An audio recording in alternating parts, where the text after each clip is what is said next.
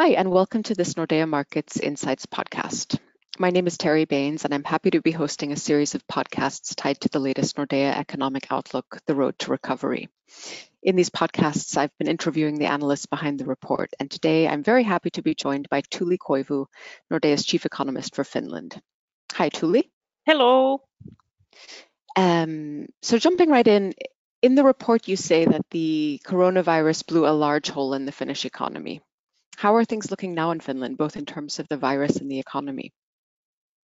Well, both things are actually looking much better now than they used to in May. The economy is recovering very fast, actually. We have been able to use Nordea's card data since mid-March, and it shows that we are already back to normal levels. Obviously, there are still challenges. The virus hasn't disappeared completely. We still have a few cases, let's say around 10 cases every week or every day. But in total, the situation is much better. People are not so much afraid of moving around anymore. Restaurants are now open. Also, the mass events will be mostly allowed from the beginning of August. So everything is much easier now and much more normal. Great. And how is that playing out when it comes to the economy? Well, we assume that most of the consumption is back. What is very astonishing is that people are using a lot of money on goods. So they actually buy more goods now than they used to a year ago, while at the same time consumption of services is lower. And that of course has negative consequences on the labor market. And what we are mainly worried about at the moment is that even if consumption seems to be coming back on track, we are expecting more negative impacts from global economy to hit the Finnish export sector only in the autumn. So we produce a lot of investment goods and intermediate goods for industries all around the world. And when the crisis started, most of these companies had their order books full for at least 6 months, some of them for 2 years. And in the autumn, we actually will see whether those order books start fulfilling again or whether companies will run out of new orders and then they need to cut down their production. So we assume that consumption is on a track to much better than was perhaps expected earlier in April or even in May. But then on the other hand, global economy doesn't look too good, and we are afraid of the negative consequences coming with a delay to the Finnish economy. Okay. You mentioned the labor market, focusing a bit on that. It has been hit hard in Finland. In the report, you note that the number of employees put on furlough reached 7.5% of the workforce in mid-May, and that we haven't seen such a plunge in the labor market since the recession of the 1990s. How is the labor market currently doing, and what's our outlook there? Yeah, that's a good point. I think all around, also in Finland, the crisis hit the labor market very hard. The number of furloughs has come down. It's still a six-digital number, so that more than 100,000 people are still on a temporary leave. And actually, these weeks are pretty critical. In Finland, in legislation, it's pretty easy to temporarily lay off a person for 3 months. But now, for most of those layoffs, 3 months starts to be over. And now we will see in the coming months how big percentage of those persons will come back or are able to return to their previous jobs. At the moment, it looks much brighter. Service industries are also developing and rising. Demand is increasing. But we have to admit that the shock to the labor market has been huge. And of course, we cannot rule out that there are also many persons who are now temporarily laid off, but then actually become permanently unemployed when those 3 months and 4 months are over. So this has been a huge shock for the labor market, and it will be also important from the household's confidence point of view to have as many persons as possible returning soon to the labor market so that they can then continue consuming and contributing to the recovery. Great. You mentioned that you've been using Nordea card transaction data to track overall trends in consumer spending across sectors during the crisis, and that we saw a 25% drop in card payment volume back in March. Where are we now in terms of private consumption, and which are the sectors that have been hit harder than others? Yes, yeah, the card transaction data has been very interesting to follow because most of the economic data that we normally use comes out with a delay of 1 month, 2 months, 3 months. And this card transaction data, in our view, tracks consumption very well, which is in the epicenter of the crisis, so that by following the weekly corona barometer on Finland, one should be able to track pretty well how is the most of the economy doing. And it seems that most of the consumers are kind of back. So as you mentioned, in the worst weeks from mid-March to mid-April, around 1/4 of the consumption just disappeared, partly voluntarily. People didn't want to go to the restaurants even when they were still allowed to be open. And of course, tourism overall was hard hit. And now, let's say already since mid-April, we have seen steady recovery, and actually in certain weeks there has been more card transactions than in normal times and or prior to the crisis, and we seem to be already close to the normal levels. And out of the sectors, those sectors that have been benefiting from the crisis are mainly grocery stores, but also retail sales more generally. And the hardest hit sectors, as I mentioned, tourism, also restaurants, all kind of cultural activities where the mass events have been cancelled and forbidden.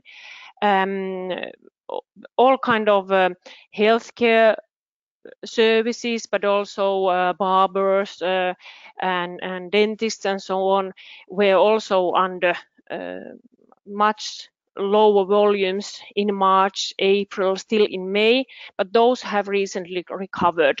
A couple of my friends who work as hairdressers, they have told me that now they have so many customers coming in that they cannot deal with all those heads. So everybody wants to be prepared for the summer holiday, and everybody is more, they kind of trust that there's so much less virus going on and going around that they can move around and go to see their hairdresser. So some services are recovering very fast, but then we have especially tourism, which is clearly lagging behind. Volume still in hotels, for example, 80 or 90% below the normal. We are now very interested in seeing when the summer holidays really starts, how much Finns will use money here in Finland. Normally we use more money outside Finland than the foreign tourists bring in Finland.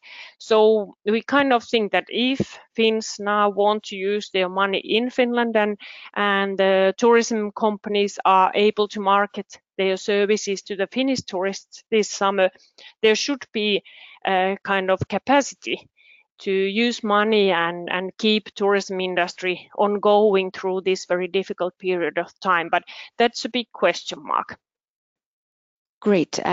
So the Finnish government has adopted significant aid packages to support businesses and prevent a dramatic rise in unemployment. What's been the effect on public finances, and how do you see that playing out? Yes, just like in many other countries, Finnish government has been very active, and they have supported the companies to come up with some sort of compensations for their permanent costs, for example. And then this furlough system has been very commonly used in Finland, and those procedures were simplified and made faster just to make it easier for companies to temporarily lay off people, and then on the other hand avoid unnecessary bankruptcies.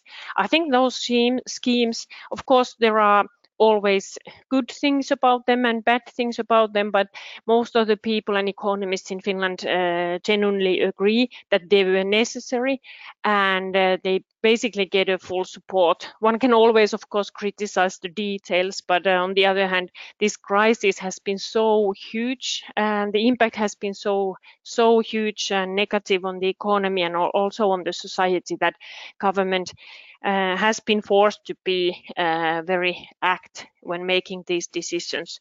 Altogether, we estimate that the government deficit will be something close to 20 billion euros this year.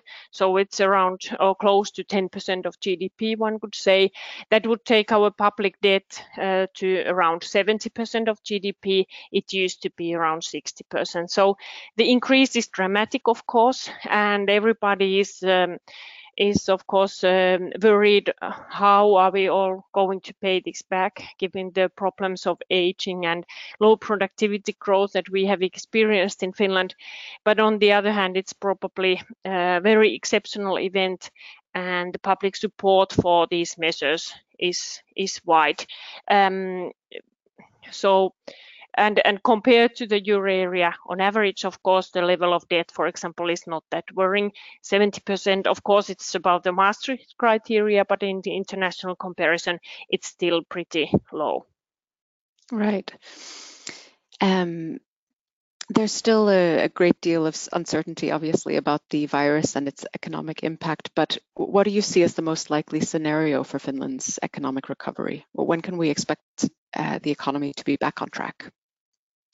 Well, the beginning of the recovery has been pretty fast. The huge decline that we saw in consumption is now, most of it has been kind of compensated already, and we are well on track to kind of V-shape recovery.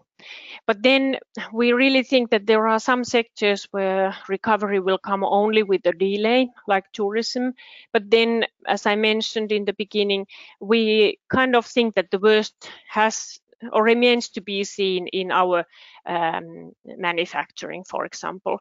Construction, on the other hand, was already experiencing some sort of downturn before the crisis, and obviously now that people are perhaps less willing to take risks, it might be that the volumes in construction will continue to decline through the autumn, perhaps through next winter at least.